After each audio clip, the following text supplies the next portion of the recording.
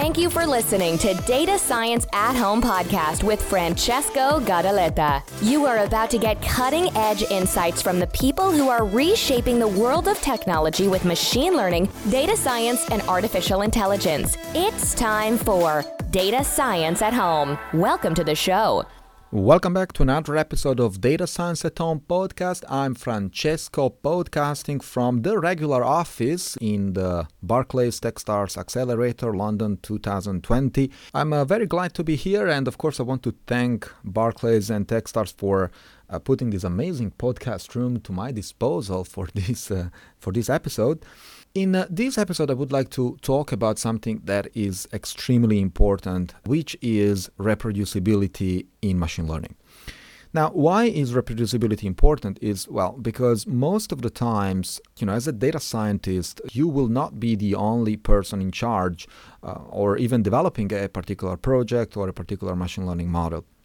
Now, when I say machine learning model, of course, I'm oversimplifying, because machine learning is not just, models that you write in a Jupyter notebook or anywhere else on your laptop, but it's something that is, once it gets operationalized, it is much more sophisticated piece of software that needs to be integrated with the rest of the infrastructure of the small or large organization you are dealing with. And so it becomes extremely important to make things reproducible for one simple reason, because, you're not going to be the only one working on this.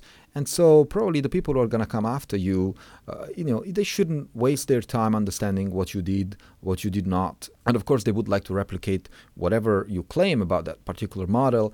And so there are a few steps that you really need to take into account whenever you are working in machine learning in order to maintain this reproducibility very high in your organization.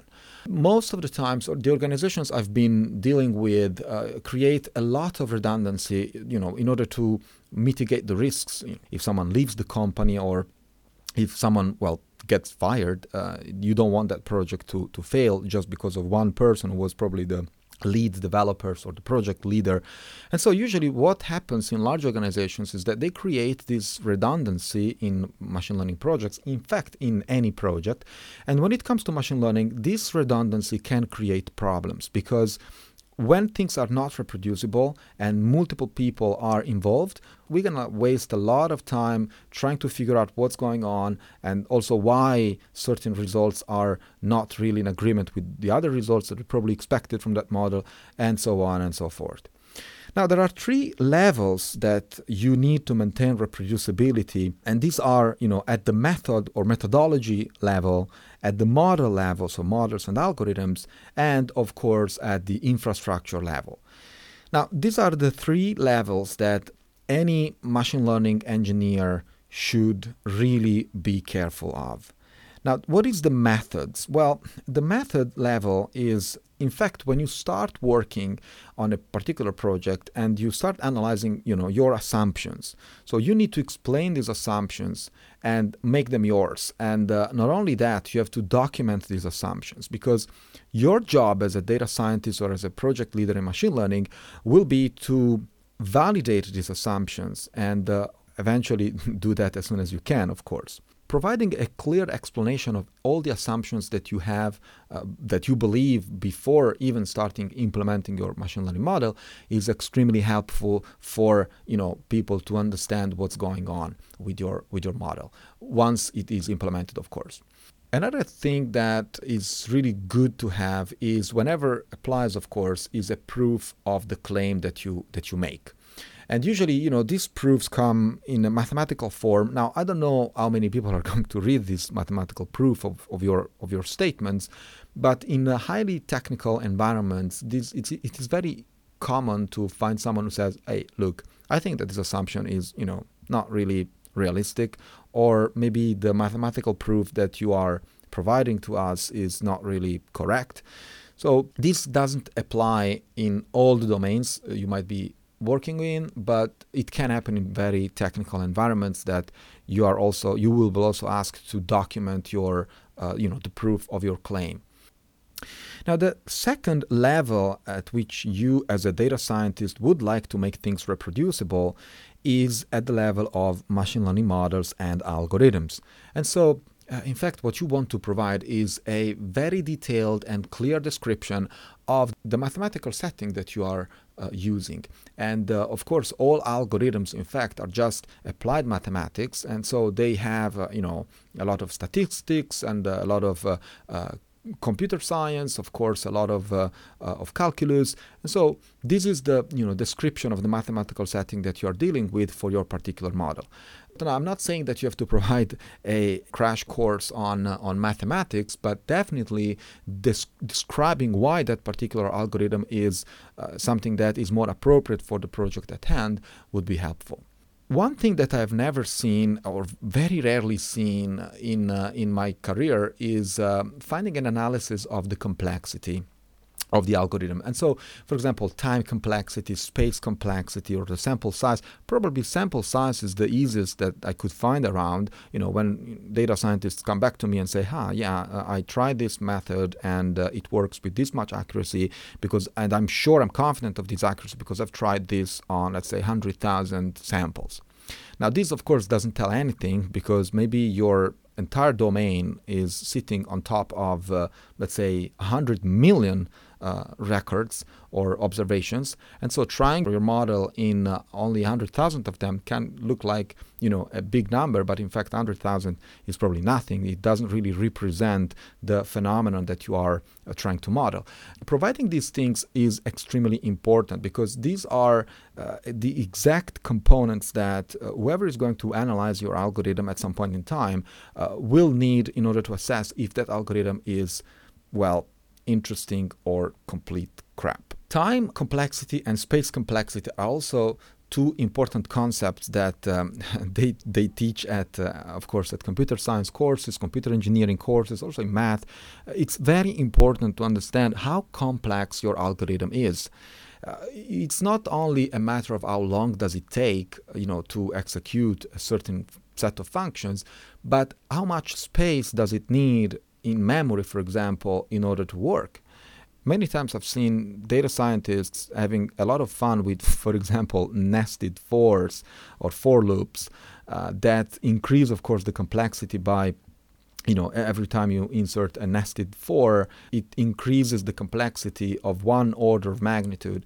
Well, in these cases, it's kind of naive way of programming things. And when you want to scan, for example, different combinations of records or observations, it's very easy for the, let's say, newbie data scientists to use things like nested for that increase the complexity of your program, and it's even more difficult to find a description of such complexity. And so many times we see things that can really be done in a linear time or in polynomial time, and in fact have been implemented in cubic time or even higher orders of magnitude. Why I say this is because before writing the code, please take a piece of paper and a pen, put down your idea, and try to figure out what is the complexity in time, in terms of time and space, not just sample size of your algorithm. Because if you document that, whoever comes after you has an amazing picture of what was the effort in order to, write the best performing algorithm at the time, and eventually, if it is possible, to improve it. We mentioned last time how important are metrics, and I will never be tired of repeating this. Guys, fix your metrics before even starting coding. Coding should be the last part of the problem, right? So define your metrics. If you want to understand how important metrics are, just go back to the previous episode, have a listen. There is also Dan who's going to tell you how important metrics are, not only in data science, but also in data engineering problems. Another important component to stay reproducible is hyperparameter choice. Now, hyperparameter choice is in fact all the parameters that you are using for your particular model, and you have to document how did you get there. Did you get to these parameters by hand, or did you use some sort of grid search or some sort of random search or whatever method you use to get to this hyperparameter setting. It's very important because that would save a ton of time to all those who come after you and say, hey, I've tried that direction, I cannot improve my model any further, and please don't go grid search because it sucks, and probably you better do with random searches, which is much faster and probably gets to more or less the same result. Conclusions of this type would definitely speed up the process of developing a model, improving the model, and also not repeating all the things that have been done, because we want the model to be reproducible and progress rather than reinventing the wheel every time. The third and last level of where data scientists want things to be reproducible is of course infrastructure. Now, I never mention infrastructure as the last of the levels because it's less important. Absolutely not. And so providing a description of the computing infrastructure that you used to get that particular result is extremely important because, for example, you used a GPU or you did not, what was the memory footprint of your entire algorithm. The memory footprint will change according to the hardware that you are running your algorithm on. And so, of course, the hardware, if the algorithm is super complex in terms of computational complexity, changing the hardware or spending more money on the hardware or the infrastructure, it's probably not going to change much.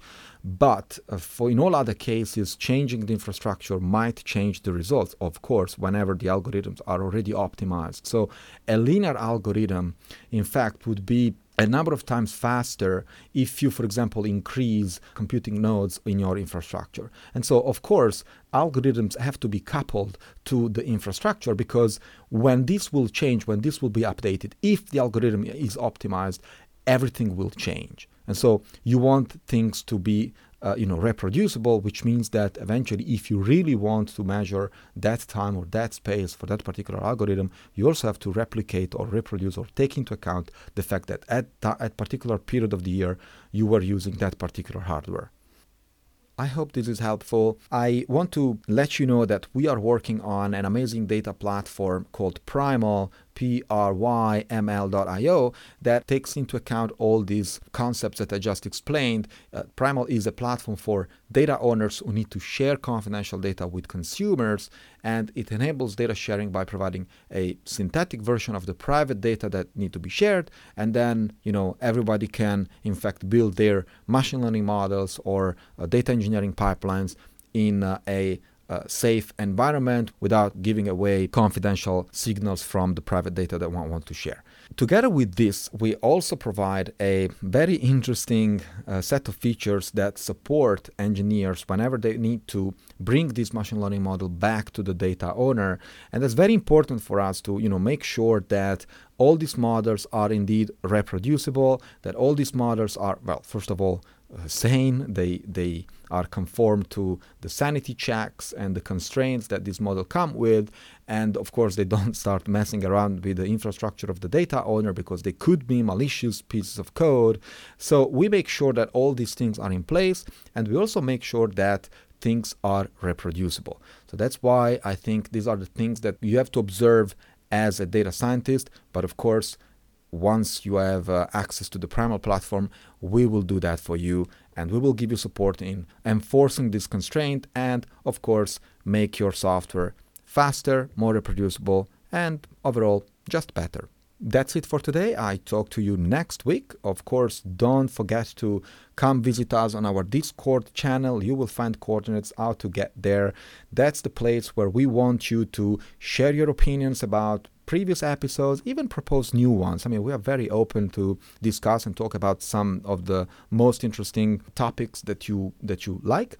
So come in the channel and chat to us. I'll see you there. You've been listening to Data Science at Home podcast. Be sure to subscribe on iTunes, Stitcher, or Podbean to get new fresh episodes. For more, please follow us on Instagram, Twitter, and Facebook, or visit our website at datascienceathome.com.